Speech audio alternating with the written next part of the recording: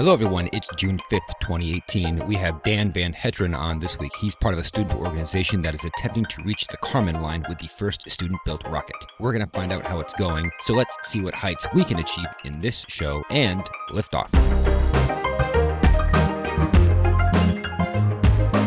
And we've cleared the tower. Welcome to episode 161 of the Orbital Mechanics Podcast. I'm David. I'm Ben. Good morning, David. Good morning. So, how was your weekend? My weekend's pretty good. I'm driving a really snazzy new car. It's a rental because, don't want to say a drunk driver because I don't think that they were drunk, but somebody hit my car while I was parked. And so I now have a rental car. It's the first car that I have driven for any period of time. Yeah, Dan in the chat says a human driver. Yes, because there are robots on the roads, and this was not a robot. And this is the first vehicle that I've driven for, a real period of time that has crash avoidance technologies, which, I study at my day job. Like, that's part of what I do. And so my wife thinks I'm nuts because, I'll be driving and I'll be pushing the limits of these crash avoidance technologies. Like it has lane departure warning, which, beeps at you if you don't have your turn signal on and you go over a lane line. But it's actually really quiet on this vehicle, like to the point where if you have music on, you can't tell that it's binging at you. And it doesn't have a steering assist function that goes with it, so it's a little worthless. It also has crash imminent braking, which I am really tempted to try out, but I'm too chicken to. I have driven with people who were much more familiar with the systems, and they were willing to almost hit somebody to get the crash imminent braking to go off. So what kind of a car is it then? It's a Nissan Rogue. Okay, wow. I didn't know that they had that kind of technology. I mean, I didn't know that that was a standard feature. It's not standard. It's something you have to pay for. But yeah, pretty much every auto manufacturer at this point is offering crash avoidance technologies in some form. But the one that I love best, it actually ties into the crash imminent braking system. It's an assisted cruise control. So you turn on cruise control, and if there's a car in front of you that slows down, the car will slow down with it. And this particular system will actually follow the car in front down to a stop. If the car in front of you gets below a certain speed, it'll put off a warning and then shut off the system. But this will actually follow them all the way down to stopped. And then once they start again, the car will actually start moving again by itself. And that's really cool. It is really, really neat to take your foot off the gas and not have to worry about somebody cutting in front of you in your lane and having to slow down. Like, it all happens by itself. The only thing is that it's really hesitant to actually get up to your cruise speed. It'll accelerate really, really, really slow. So, sometimes you have to kind of goose the gas to get back up to the speed that you asked it to drive at. But once it's there, it's fine. It sounds neat, and I guess you can get used to it. But for me, I don't know how comfortable I would be with that, because I would just feel this need to hit the brakes. I mean, and I'm sure that you can sense the vehicle slowing down, but even then, it's just, I don't know, it just kind of might bother me, Well, these systems all let you change the distance that you're, the follow distance. And with this Rogue, I actually can't tell the difference that much. There are 3 settings, and it seems to do pretty much the same behavior for all 3. But yeah, if that's how you feel, if you want to use the system, you can just put that follow distance really far back, and then you'll get a lot of lead time. It'll probably brake before you would, depending on how you have it set. And it's one of those things where if you don't feel comfortable with it, you don't have to use it. It's just nice to have it there for the people who do. Cars are coming along quite quickly in terms of all that type of technology. We're getting off topic because we're talking about cars. I guess we should be talking about spaceships and rockets and things of that nature. So do you want to move on to This Week in Spaceflight History? Sure. Just a few winners. Ming Lord, Mike Carper, and a new guesser. Their Twitter handle is Dauphin, so I'm going to go with Dauphin. Dauphin? Okay. So the clue for last week was, before you could take a trampoline to the ISS, there was ... This Week in Spaceflight History is June 11th, 1928. It was the first flight of the first rocket-powered airplane. So it's called the Liebisch Ente, and Ente means duck in German. And Liebisch is a guy's last name, so it's kind of like saying a Toyota Corolla. Anyway, so the Ente was designed as a glider. It's kind of crazy because at this point, we were really interested in developing all sorts of new airplanes. And that's something that we do today. Like there are all sorts of weird airplane types that are developed today, but I feel like, we know that they're experimental and they're not going to enter into the commercial reality. But back in 1928, we didn't know what commercial flight was going to look like. We didn't know what was actually going to take off, as it were. And so there was this little community of people building gliders and flying them basically in the mountains. They were basically shoving these things off of cliffs and gliding around. Yeah, so this guy named Hans Lippisch developed this vehicle. And then this other guy, Fritz von Opel, was doing a lot of kind of crazy things like publicity stunts with rockets and with airplanes. And so he came to this little community of people flying, and he was looking for the next thing he was going to do. And he found the Enta, and what was really nice about it was that it had canards in the front, which means that there's no tail in the back, and that means that it's really easy to put rockets on the back of the aircraft. So indeed, that's what they did. They strapped 2 black powder rockets that were developed by a company called Sander. Yes, Dan in the chat points out this is the same guy as the car company Opel, but this was before that was really a thing. I've never heard of the car company. Yeah, European cars, there are so many brands and models that are super familiar that we never hear of here in the US. Yeah. But I mean, it's a big company. And so anyway, they had these 2 black powder rockets that were strapped to the back of this airplane. Each one was 20 kilograms of force, and they had a 30-second burn time each. So that's a minute if you fire them one at a time. And what's really, really cool is that they also included a counterweight system. So if you have rocket engines in a glider, your center of gravity is going to move as these rockets burn. Because with gas-powered airplanes, if you put the gas tank at the center of mass, you're not really moving your center of mass. But with rockets, it moves quite drastically because they have to be at the back end of the airplane. So they put a counterweight in the front of the airplane that actually moved backwards as the rockets fired, in sort of an automated balancing system, which is super cool. I think that's just the craziest thing. And then this wood and skin airplane did not have wheels. It actually had one long skid down the middle, like a ski skid, which just kind of adds to the wild look that this thing had. I mean, it really doesn't look like anything that we fly today. So it had these 2 rockets, but it was actually intended originally to have a third rocket, a high thrust 3-second burn rocket. And in small scale tests, it actually pretty much destroyed the aircraft, so they decided not to use it. But the idea was to have this innovative launch rocket, because previous to that, they had been doing launches with tow cables and, actual rubber bands. They would have, 20 people line up behind an aircraft and pull a gigantic rubber band backwards just to get this glider up into the air so that it could begin its flight. And so, you can imagine that proposing a rocket-assisted takeoff would be a pretty attractive thing, being able to launch an airplane without having, 18 or 20 people come pull your aircraft back on a giant rubber band. It cracks me up. So this is where the clue comes in. The clue was before you could take a trampoline to the ISS, there was rubber band launched airplanes. Yeah, I can see how that would be a hard clue. Yeah, we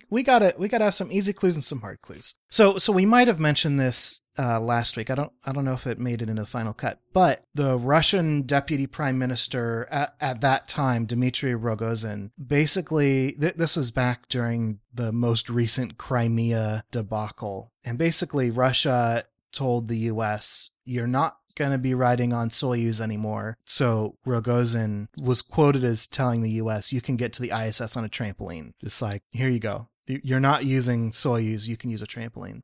So this clue was in reference to that, but I thought it was a good kind of indication of what I'm talking about, something bouncy. But yeah, literally flying these things on rubber bands. So crazy. Or at least, I guess, launching them on rubber bands. Right. So anyway, this airplane flew twice. Both times it was piloted by Friedrich Stammer. The first flight that he covered 1.5 kilometers in 70 seconds, and that was firing one rocket after the other. For the second flight, he decided to fire both rockets at the same time, which isn't exactly how they had designed it to work, but okay, let's do it. And unfortunately, one of the rockets exploded. I don't think it was because he used them both at the same time. I think it was just a manufacturing flaw. Basically the back end of this airplane goes up in flames. Stammer managed to pilot the thing down to the ground safely. He wasn't hurt. He landed and got out of the airplane and took off running, and the airplane, burned down to a pile of ashes. On Wikipedia, they have some modern photography of clearly a model, because the original burned to ashes, but they actually they don't indicate that it's a model on Wikipedia, which I think is kind of interesting. But I'll have some photos in the show notes as well. But there you go. The first rocket-powered airplane. It successfully flew once and unsuccessfully flew a second time. Or would this have to be considered the first rocket-powered glider? Because wouldn't an airplane be something that could fly as an airplane and then also have the addition of rockets? No, you don't necessarily have to have a second propulsion system to call it an airplane, I don't think. I guess so. A rocket with wings or an airplane with a rocket. Semantics. With that said, what's our clue for next week? Hopefully a little bit easier. Yeah, this one should be easier. Next week in 1991, the clue is space-flown jelly makes a good souvenir. That's a weird one. All right, so space-flown jelly makes a good souvenir. And that's next week in 1991. I don't know, but if you think you know, give us a tweet with the hashtag ThisWeekSF, and good luck. Good luck, everybody.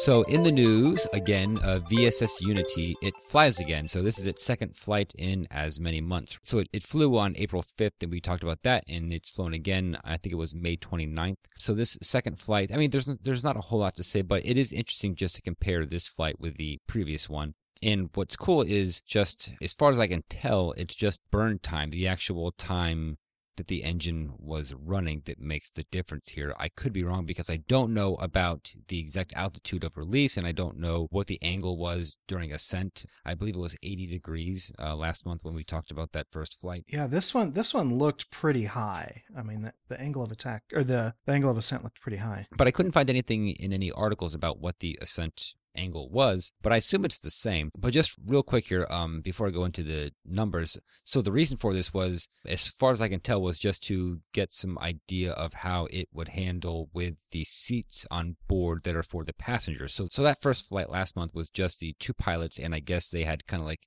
taken out like everything they would go in the fuselage. So there was no seats, there was no other whatever equipment that you would need to, I guess, stow various things. I don't know what you would put in the VSS Unity if you had actual people on board. Maybe like little oxygen masks or something, in case of an emergency, like on an airplane. Even still, like the seats and restraints can't be super light. I mean, they probably add a decent amount of mass. Right. What's interesting is that, according to the article, which was in Spaceflight Now, putting these seats in, this actually shifted the center of gravity rearward. And I would have thought it would have shifted it forward. Yeah, because you have the engine in the back, and I assume that that's what weighs the most. But yeah, the center of mass is pretty far back in this vehicle. That really surprises me. So, I mean, it might have been a typo or some kind of a misprint, but it says rearward, and that actually really surprised me. But the idea was to get an idea of the flight characteristics with all this extra stuff put in there. Yeah, so going back to the numbers, so that flight last month, that reached a maximum altitude of 25.6 kilometers, a maximum speed of 1.87 or Mach 1.87, and that was a 30-second burn. This flight, May 29th, was a maximum altitude of 34.9 kilometers, so quite a bit higher. And a maximum speed of Mach 1.9, so just slightly faster. So yeah, Mach 1.87, this is Mach 1.9, and it burned for 31 seconds. So I'm assuming that extra 1 second gave it that extra 0.03 Mach, but I don't really know. Yeah, and there's rounding in there as well, so it's... Exactly, yeah. Well, and that's kind of what I think about, is that there's these little I mean, you're talking about some pretty small numbers there. So is that indeed what accounts for that difference, is having 1 extra second of burn time, or is it just kind of something that gets lost in the static there? Because, but I don't know how precise you can be with a hybrid rocket engine. And once again, it also depends on exactly the altitude at which this was released, which I assume was the same altitude. Not a huge difference, but there was a huge difference in the maximum altitude. So we had 25.6 kilometers the first time, and this is 34.9 kilometers. So that's quite a bit higher. That's almost 10 kilometers higher in altitude. So the interesting thing was, looking at this, and a lot of people have said this, is it didn't look very stable both going up and coming back down again. I noticed it both ways. Some people have only commented on the descent of the vehicle, that it's kind of like wobbling in the wind there, but it didn't look like it was particularly stable going up as well. Is that something that you noticed, or was that just my imagination? I had a little quick discussion on Twitter about this, actually. We'll have a link to a Twitter account that actually has a nice close-up view of the ascent, as well as an overlay which shows an approximate center of mass, and you can see it pitching and rolling around that center of mass. So it looks like that's a good approximation. And yeah, it really is kind of floating around there. If the center of mass is moving forward, then that makes the vehicle more stable. But if it's moving, and potentially more stable is not always a good thing, because if you're very, very stable, you're a lawn dart and you can't do anything but do parabolic arcs. If they're moving the center mass backwards, it's less stable, which potentially is a good thing, depending on where you are, but it also is potentially setting up a more difficult control environment. And the fact is that there are human pilots flying this thing, so their reaction times are much slower, and they're also facing upward, so they have fewer visual cues. So this may just be a bunch of things all coming together. But yeah, it definitely looked like a wobbly flight to me. The other theory is that this is actually due to the pilots. They were actually playing around with it a little bit just to get some feel for it, because they were that confident of the stability. I don't know if that's true, but that's another going theory. It doesn't seem that way to me. It seems like it was actually wobbling due to some kind of flight instability. And again, it was doing the same thing on the way back down, which I can kind of understand, because you have this very thin atmosphere and you don't have much control authority from the wings and various surfaces at that point. So it's just going to do that. The important thing is that it does ultimately orient itself correctly as it hits the thicker atmosphere, which it did. What was neat, and I'm sure this has happened before and I just didn't notice it, is it when they put the feathers down, the wings, I guess, like the downward position. They put the wings into the feathered configuration on the way down, then they defeather it, put them back down to glide. Okay, yeah, sure. Defeathered. That's a good way of putting it. So I don't know if that's the technical term. Because that's kind of like deplume, right? So when they defeather the thing, it's not the wings that go down, it's actually the fuselage, because of course, the wings are there within the wind. Then at that point, it seemed to be pretty stable, but the whole time that it was falling, it was just kind of wobbling, and it just looked really, I don't know, kind of funny, like that wasn't what it was designed to do. But perhaps it was. But I don't know how much confidence it's inspiring in potential customers, although it already has, I think, a couple hundred signed up. But yeah, so this is the second flight, and according to Richard Branson, there are 2 or 3 more left before they reach space, and that was his quote. But I did remember he said before they reach space for the first time with this vehicle, but they're not going to reach space, right? Because this thing can only go up to 80 kilometers because of all the extra hardware that they had to put on the vehicle for safety reasons. So it's not going to ever reach space. So I don't know why he said that, I guess, other than he wanted to. Yeah, I mean, define space, right? Well, I mean, we've officially decided it's going to be 100 kilometers, which is, the Kármán line. So who's officially, though? Like that's definitely the general consensus, but that's not. I suppose, and yes, being like 80 kilometers up is just as good visually, I think, as being 100. I mean, I'm sure it looks awesome. Let's put it this way: you're not going to get any astronaut wings for 80 kilometers. Yeah, and Branson said he was going to become an astronaut. So, I mean, I agree. I think it's very reasonable to assume that means 100 kilometers. But yeah, Sam in the chat says, all we know is it can't go to space on a passenger flight. It might be able to reach space on test flights. That seems reasonable. Well, that is true. But yeah, that thing really oscillated on the way down. Like it almost looked like it was caught in a feedback loop where where the pilots are making corrections slower than they need to. Yeah, really weird.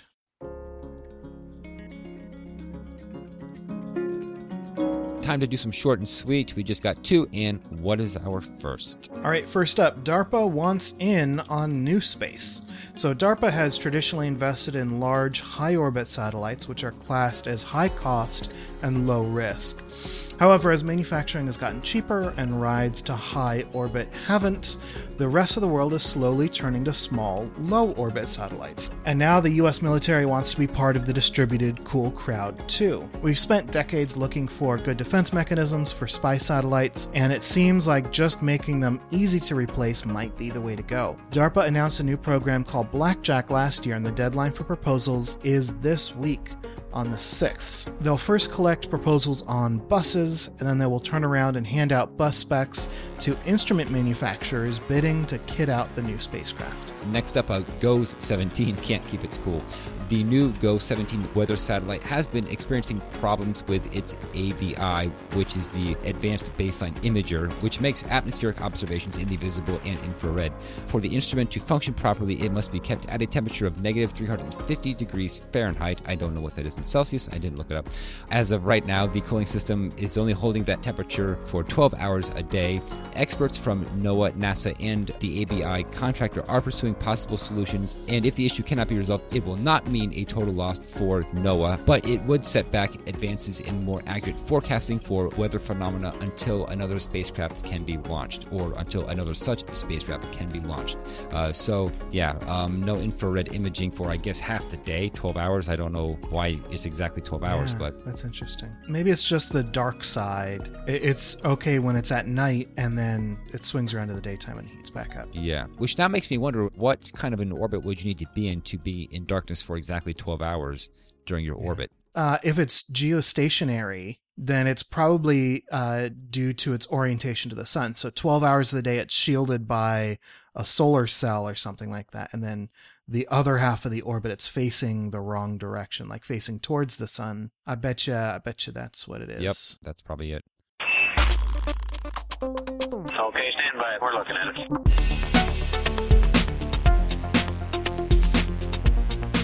Questions, comments, and correction burns, and this week we just have one interesting comment from us about Ignition, because it is back. The book, by the way, if no one knows what I mean. Yeah. So they decided to reissue the book, which is super cool, and I don't think that we had that much of an impact on it, but I would like to believe that that's the case. Yeah. And so the paperback got released. They actually had a little bit of a delay because there was more demand than they expected. But the paperbacks went out I think 2 weeks ago. And then the other really cool thing is the audiobook is now a thing. So for those who haven't been listening for that long, we actually tried to make an audiobook ourselves. And when I contacted Rutgers University Press to talk about purchasing the rights to make an audiobook, turns out that the rights were already owned by one of our listeners, Nat Guy. And so we teamed up with Nat for a little bit, and we were trying to do an audiobook, and we basically bit off more than we could chew, and then other priorities came up. So Nat ended up returning the rights, or selling the rights back to Rutgers, and then Rutgers is like, okay, well, this is a really good thing. We need to get this back out. So they turned around and sold it to Penguin Random House, who, of course, did the correct thing, which is hire an actor and publish an audiobook right away instead of... Yeah, hire a professional, sure. Yeah. But anyway, so the audiobook is out, and I had talked to them about it, and they actually offered to give us a little demo. So we have a few minutes of the audiobook that we'll go ahead and play after the end credits, that you can enjoy, and then it's being sold on Audible. It's $23 if you buy it without an Audible subscription, not description. So there you go. The book is Ignition: An Informal History of Liquid Rocket Propellants. It was written by John Drury Clark, and it's really, really good.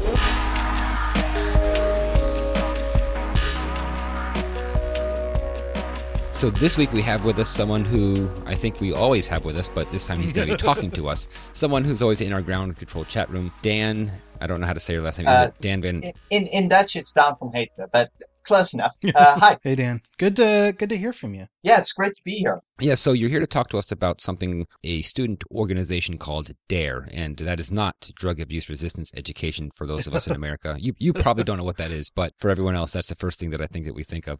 Yep. So if you could explain what is DARE. So DARE is a student organization. It stands for Delft Aerospace Rocket Engineering, and we're basically a group, a pretty big group, over 100 people by now, of students in Delft in the Netherlands who build rockets in their free time. And I'm mostly here to talk about Stratos 3, which is the flagship rocket we're working on right now.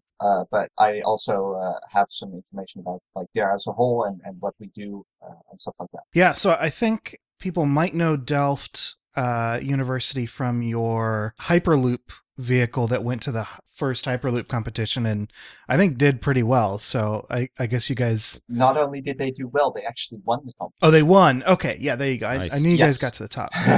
I can explain a bit about how that works because as a technical university, the TU Delft set up an initiative a while back called the Dream Teams. And it's basically groups of students that are completely student-driven, like all students, no professors involved, that basically get access to a pretty nice workshop and some pretty nice resources in order to compete in competitions like this and to try to work on programs like this. Oh, cool. And DARE is one of those dream teams. But as you said, we have a team working on Hyperloop, but we also have a team working on solar cars, doing the Nuon Solar Challenge in Australia. And we have been really successful over there as well, like winning several iterations. And there are teams like making all kinds of stuff, like from fast cars to fast motorbikes to fast rockets, boats, solar boats, like everything. Like cool. It's a really interesting place to work in, and we meet these people every day while we're building our rockets too. Yeah.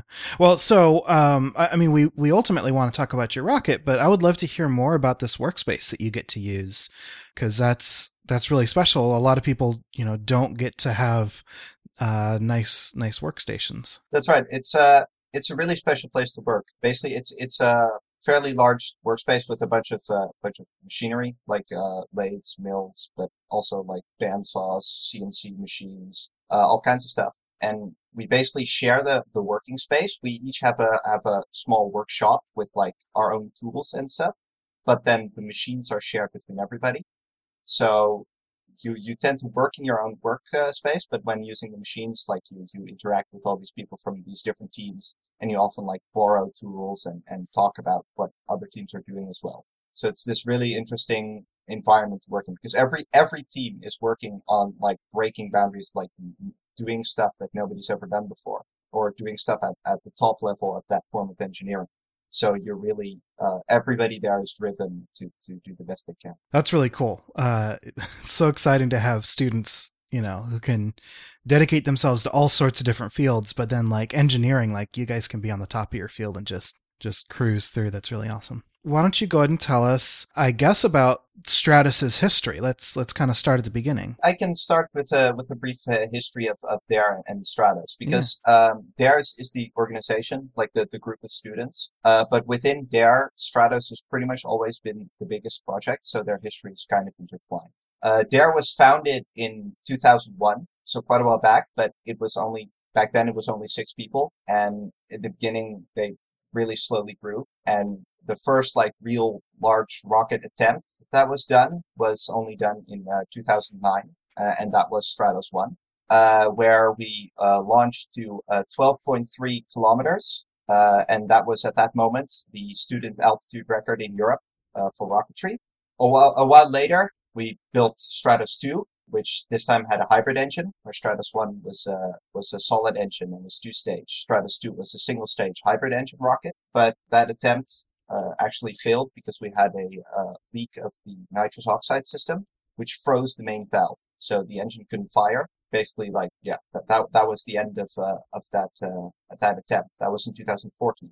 Then in 2015, we tried again with Stratos 2 Plus, which is a slightly modified, and basically like the team improved a bunch of stuff throughout the year, and then tried again. And on the 16th of October in 2015, we launched to 21.5 kilometers, which was again the student altitude record in Europe for rocketry. Since then, a team in Germany, High End, broke our record in 2016. and put it at like 34 point something kilometers. And we're basically now trying to get it back. So that's the very brief overview history of what we've done so far. And the Stratos 3 project is basically the current phase of the Stratos project, where the goal of the Stratos project is eventually to reach space and hopefully be the first student team to do so. So we have some pretty stiff competition. Yeah, and that wouldn't be the first European team. That would be the first world student team, right? Yes. Currently, the excluding some fringe cases where I believe there's some there's some weird cases where people have bought entire setups. And there's been some more military academy attempts, I think. But excluding the fringe cases, the world record for student altitude rocketry at the moment is about 44 kilometers. So, yeah, no student team has ever on their own reached space yet. So that is the record. You said 44 kilometers. Is that a record for a student team, or are you saying it's not quite the same thing because they might have used some other technology that they didn't build themselves? That's the record for student-built rockets. So if the student team has, no student team has built their own rocket to go past that altitude.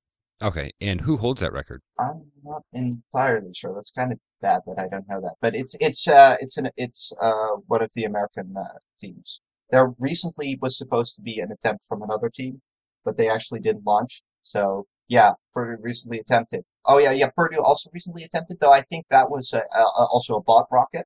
Like they bought the rocket, and the second stage failed, so they also didn't come close to breaking the record. And that just goes to show how challenging this entire process is, especially for a group of students.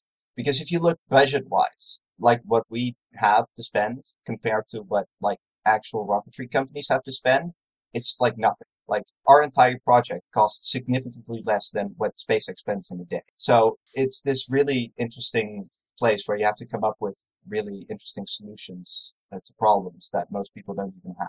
And the fact that you guys are students means that you also have this sort of weird hybrid way of doing things where students often are using techniques that aren't even really being considered by a lot of larger companies, but at the same time, they also are trying to use very well-documented techniques that are easy to do. So I think that's why I love student rocketry. I think it's really cool. We try, but like there isn't that, especially in hybrid rocketry, there isn't that much that we can actually use that is well documented. Like we have as far as I am aware, and the other people in the team are aware, we have the largest student-built hybrid engine ever fired. And that comes with a whole slew of problems because large hybrid engines have some instability problems that are really hard to solve. You get like vibrations in the combustion chamber, which can be really bad for the engine. And you can like see from I think it's Virgin Galactic that had some problems with their they have a hybrid engine as well. They actually had a fatal accident with a quite similar engine that we had. So it's something that we have to be like really careful about. Though in the reason why we have it as an engine is because of its safety. Because actually a really fun fact is that every ingredient in both of our propellants, so the oxidizer and the fuel, have E numbers, so are technically food additives, which is a really it's nice to work with non-toxic materials. So maybe it's nice if I explain a few things about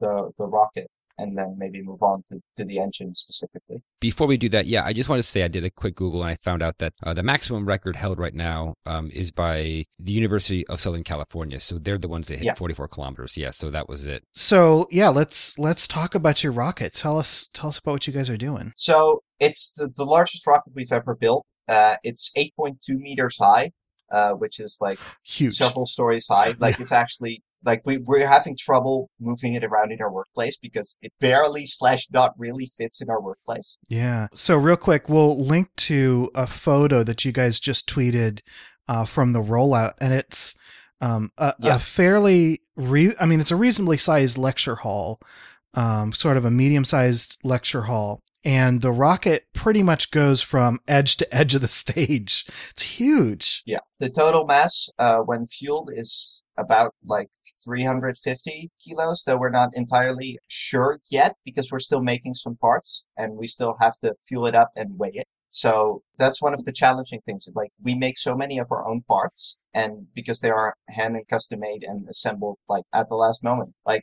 we have done some practice assemblies and such, but we don't know the exact weight yet. But it is roughly in the 330 to 350 kilos when full. The empty mass is it's a bit harder to say even because well it's still constantly changing, but it's over 100 kilos. Should be less than 150. I'm sure there is better numbers, but I don't have them with me right now. So, but yeah, we like over half of the entire length of the rocket is taken up by the oxidizer tank because nitrous oxide is not that dense of an oxidizer, and basically the goal is to store like about 170 kilos of nitrous oxide in the tank.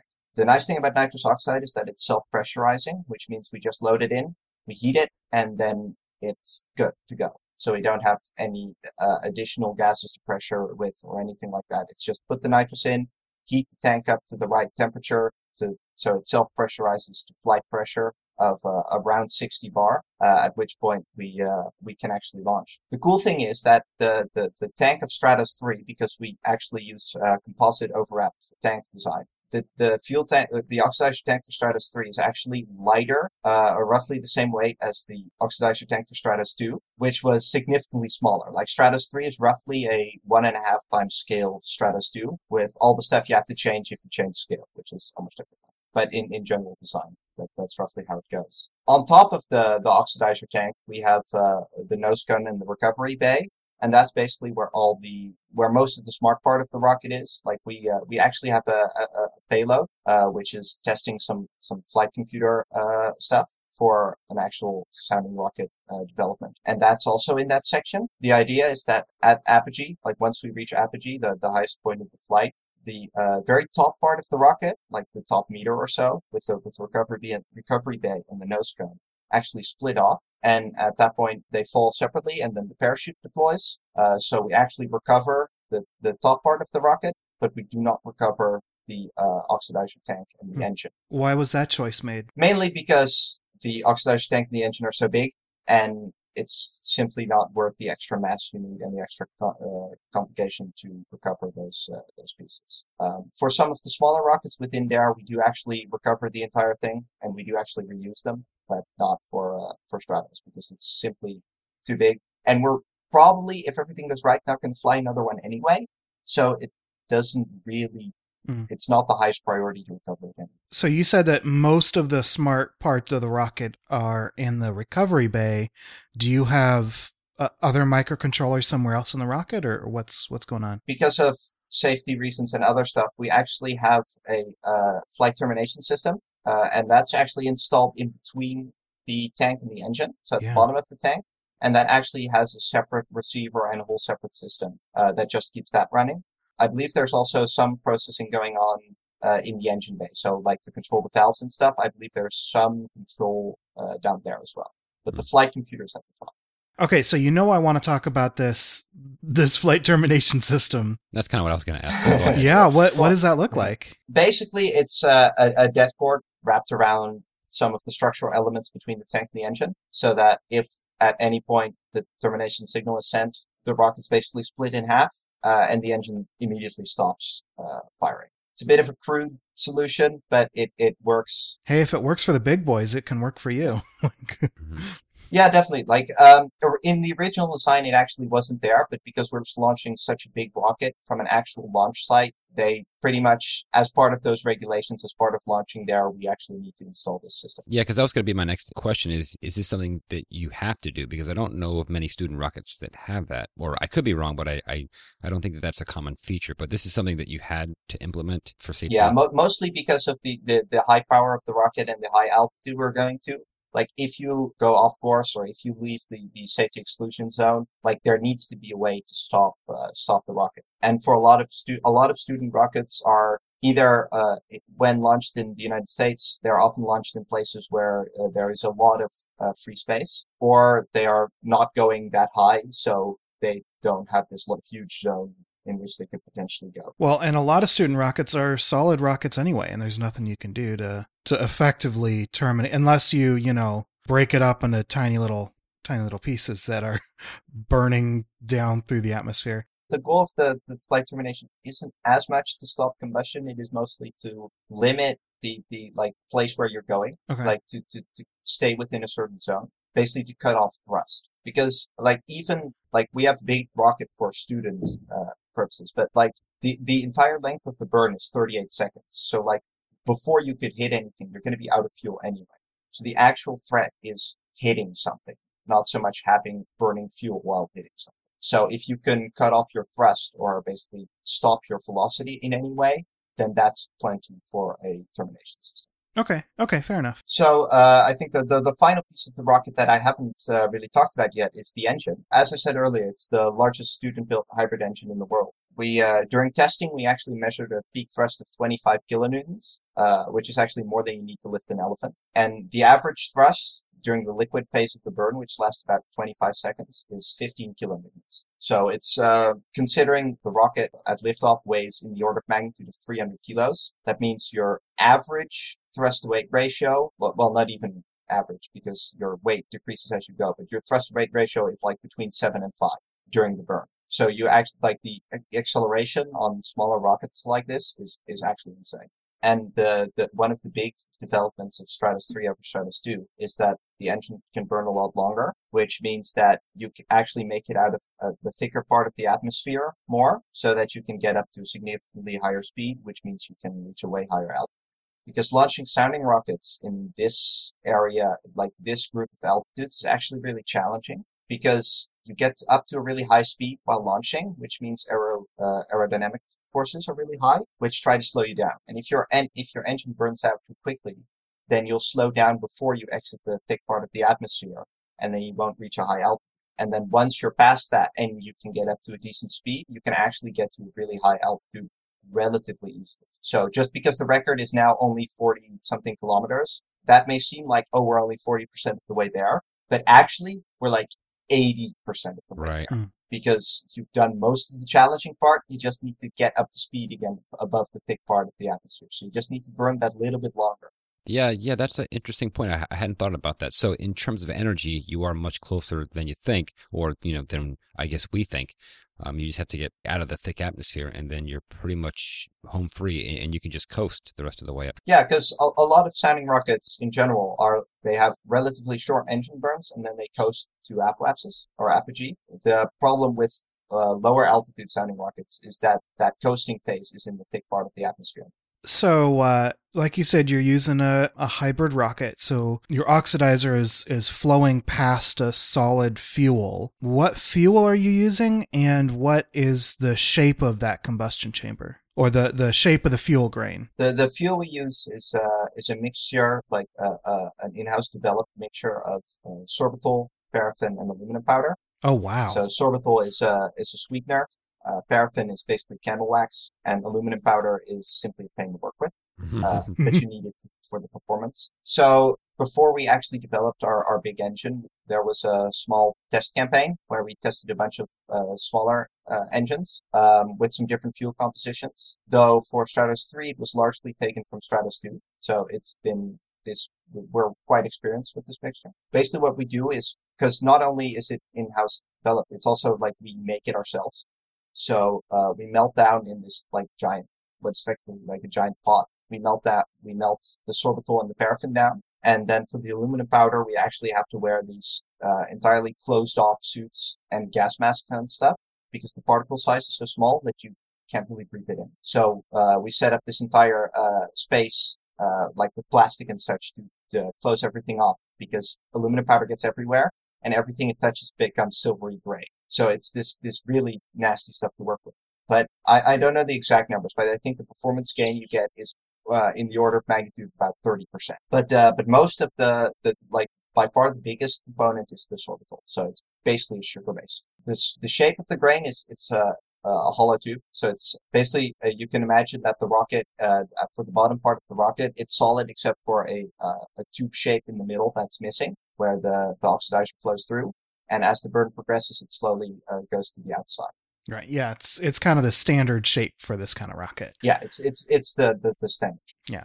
Nothing fancy. So yeah. So I don't think I've ever heard of a sorbitol paraffin aluminum powder rocket before. Is this a mixture that that you guys came up with out of whole cloth, or was there something that led you to deciding on this mixture? I wasn't personally involved in this, but I'm pretty sure there are like sorbitol and nitrous oxide that gets used, and aluminum powder is a component in a lot of hybrids because of the added performance. That's actually one of the more studied things in the hybrid rocketry field. And I do think sorbitol, paraffin, aluminum rockets are relatively common. Apparently, sorbitol is also known as rocket candy. Yep. So it's quite common.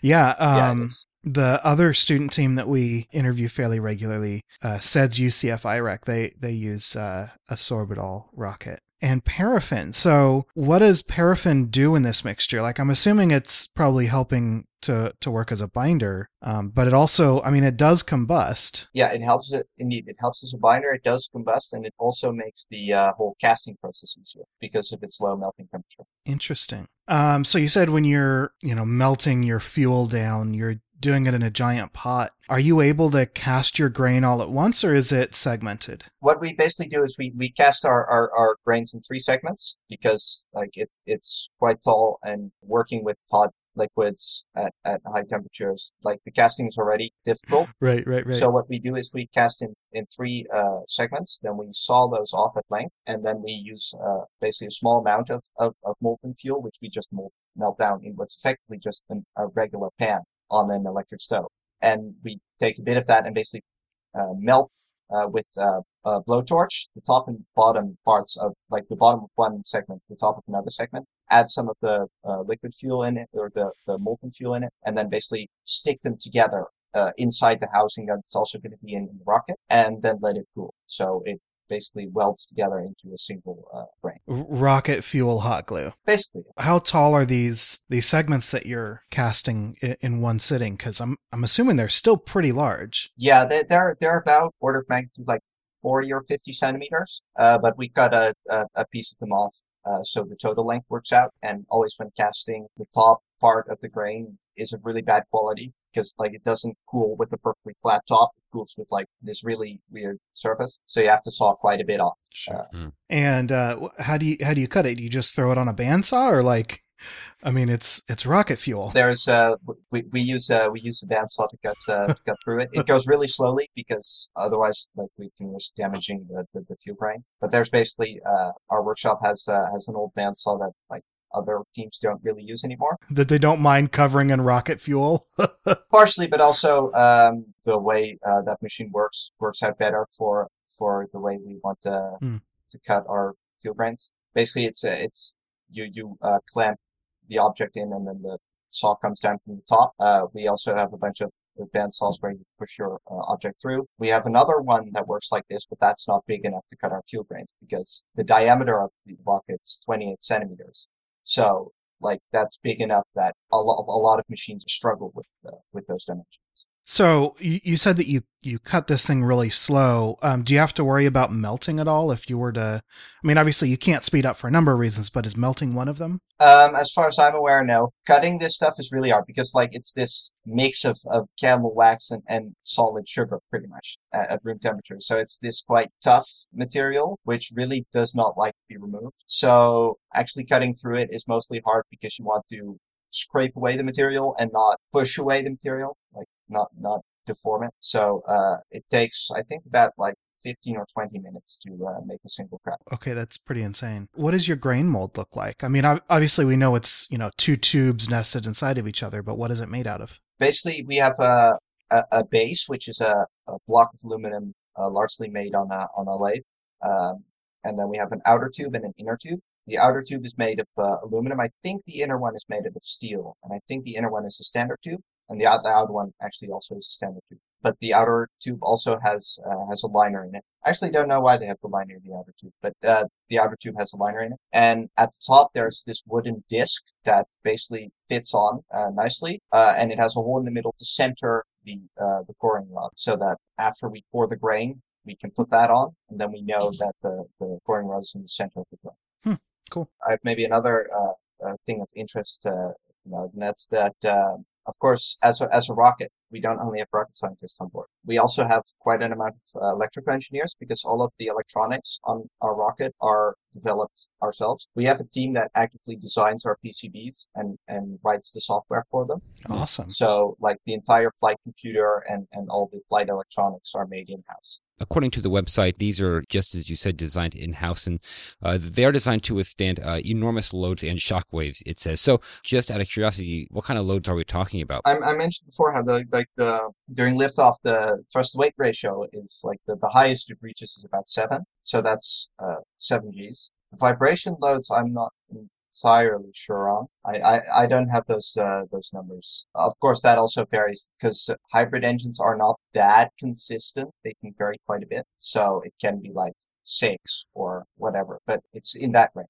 Well, so that kind of brings up another question. Since you said that it's a cylindrical fuel grain or shaped fuel grain, does it increase in thrust as it burns, or I guess is it more or less the same? But I would imagine because the diameter is increasing, it would go up. But I don't know if that's necessarily the case. It slightly goes down, and this is because we're self-pressurized, so the pressures actually go down over the duration of the burn. I see. Okay.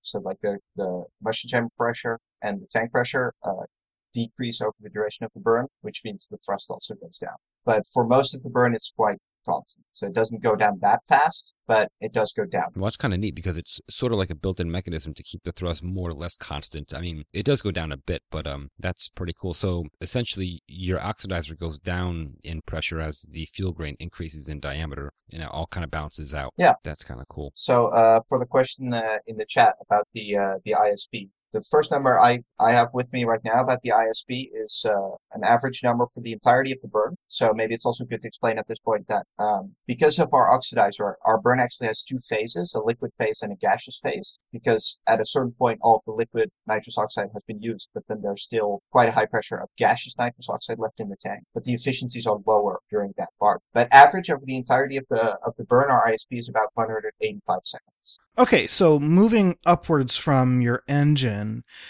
you said that you have a carbon overwrapped tank. Is that right for the oxidizer? Yes, and the main reason for that, like the aluminum really functions as a liner mostly. I think the main reason is because nitrous and carbon don't work that well together. But like the strength comes from the carbon fiber, and that's actually because that's another nice thing to mention. Like most of our resources come from sponsorships, so we have a lot of companies that are willing to help us with problems like this. And the overwrapping of the tank is actually one of the things that was done not in our facilities but somewhere else, because we simply don't have a machine to do that. You were able to convince somebody to overwrap a gigantic tank for you. That's pretty great. Yeah.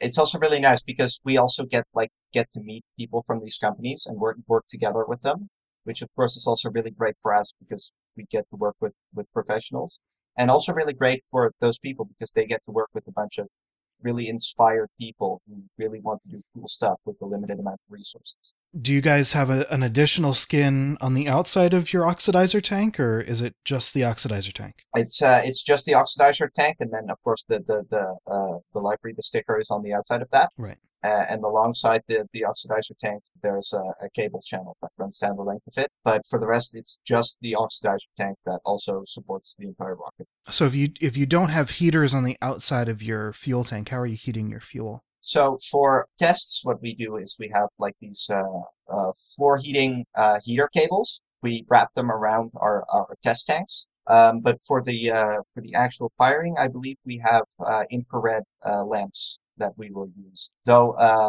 that's maybe another thing to talk about after this. For the launch site, we'll be launching from the south of Spain in July near sunrise.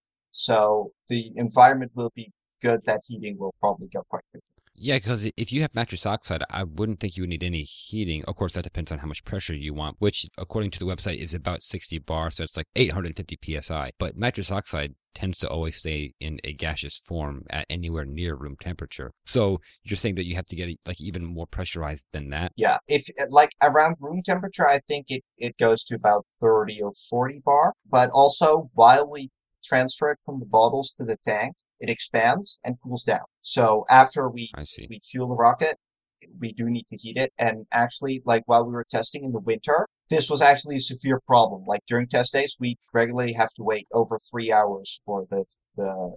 oxidation heat up to a sufficient temperature so that we could actually test fire.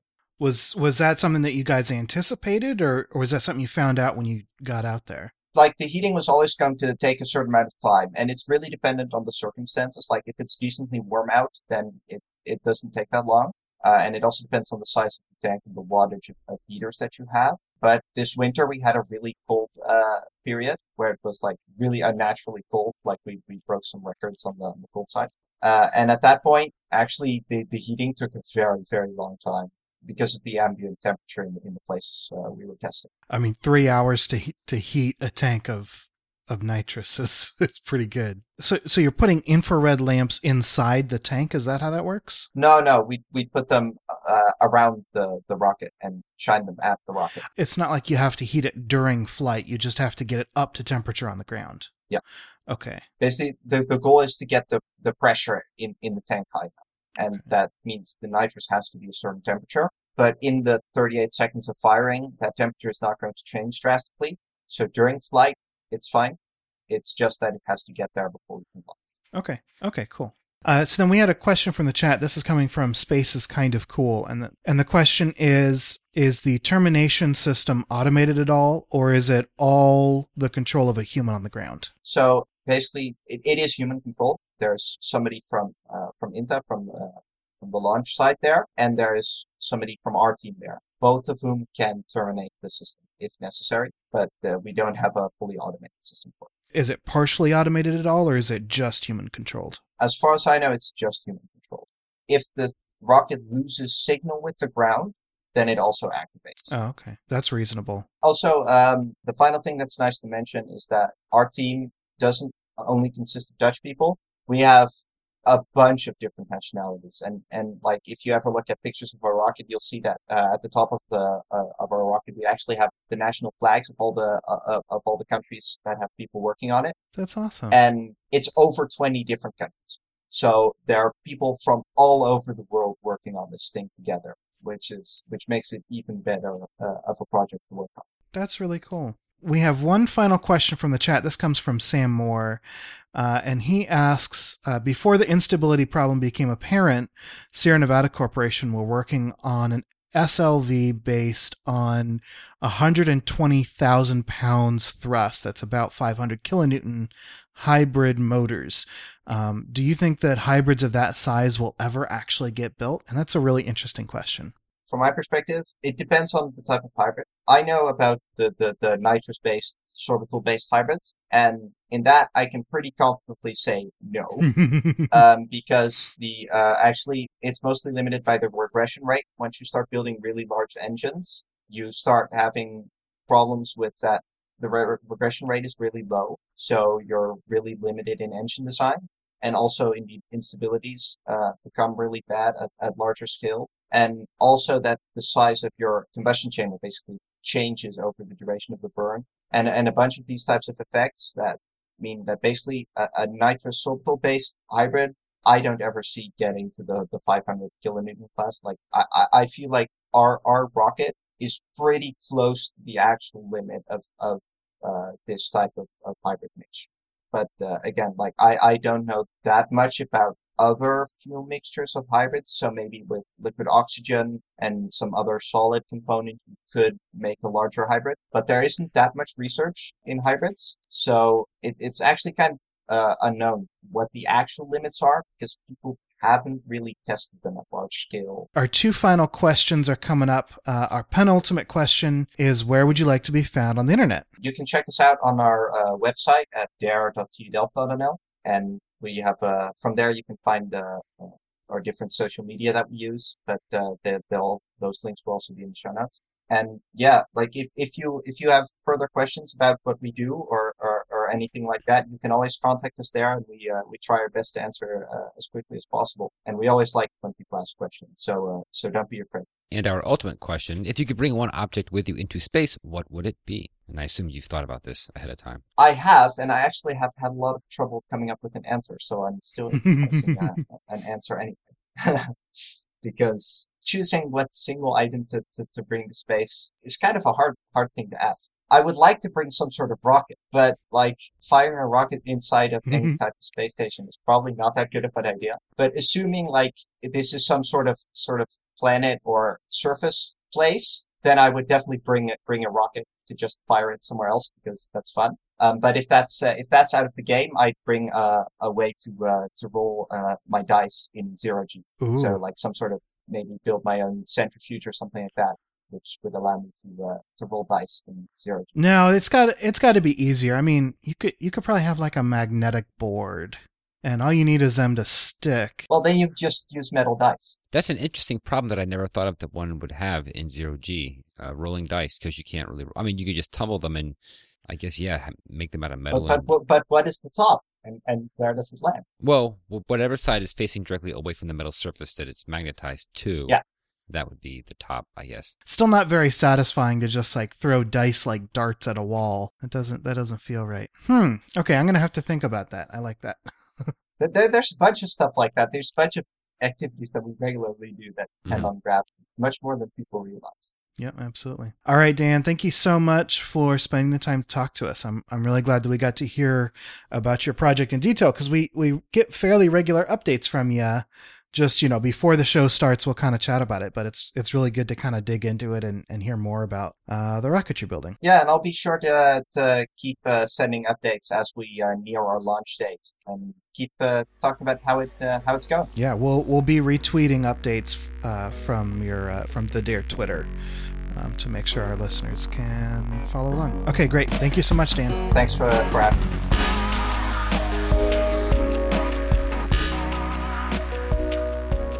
Moving on to upcoming spaceflight events, we got 3 launches and one other thing.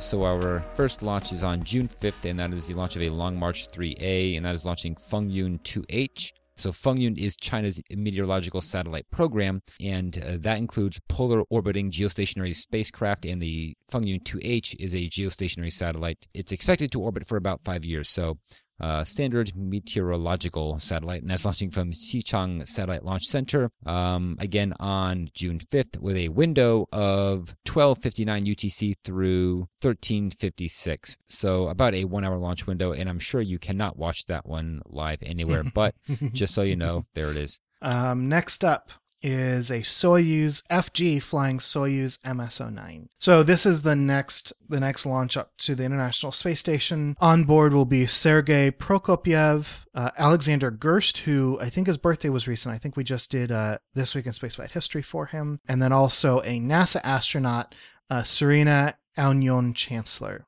And this is starting Expedition 56. This is launching on June 6th at 11:12 UTC. And the next launch is on June 11th, and that is an H2A 202, and that's launching from Tanegashima, Japan, and that will be launching the IGS Radar 6. That is a radar reconnaissance satellite, which is for national defense and civil natural disaster monitoring. So that window will be from 0400 UTC to 0600 UTC, so a 2 hour launch window from Tanegashima, and I'm sure you can find that one online, so maybe check that one out. I know on the East Coast it'll be pretty late in the evening, but maybe if you're up late. And then we have 2 other things that aren't launches. So the Soyuz is going to be getting to the space station. The docking is scheduled on June 8th, which is Friday.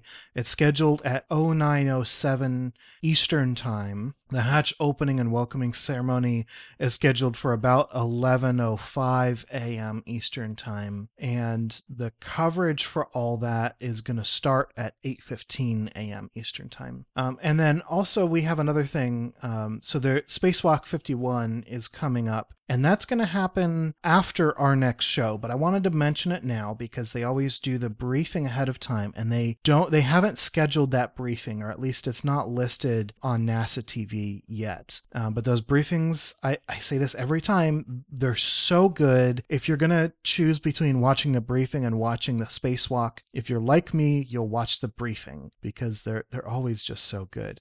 But keep an eye out for that. It'll happen, and it'll also go up on their YouTube page, which is where I usually find it. So Sam Moore in the chat actually points out that H2A launch might actually not have a live broadcast because it is launching an IGS satellite, which I I guess since it's for national reconnaissance, maybe they don't do live broadcasts, but that's what he's pointing out. So maybe you won't see that one. Alrighty, well, those are your upcoming spaceflight events. And with that, it's time to end the show, so we will deorbit and we will cue the music, most of which is brought to you by Ronald Jenkins. Check him out at ronaldjenkins.com, and some of which is brought to you by Tim Dodd, the Everyday Astronaut. If you liked this episode, please review us on iTunes and Stitcher. And if you enjoyed our show, please consider supporting us on Patreon at patreon.com/orbitalpodcast. Thanks to our $5 and up Patreon supporters in the ground control chat room listening to the show live. You can connect with us on Twitter and Reddit at Orbital Podcast. You can send questions and comments to info@theorbitalmechanics.com. For more information on this episode, such as show notes and other links, please visit our website at theorbitalmechanics.com.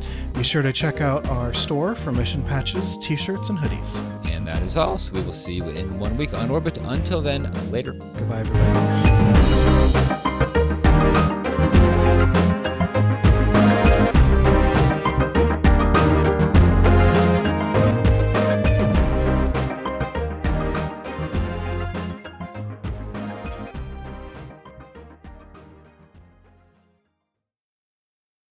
Joe Pisani phoned me from RMI one day late in 1958, asking me if I'd do a thermal stability run on a sample of propargyl nitrate.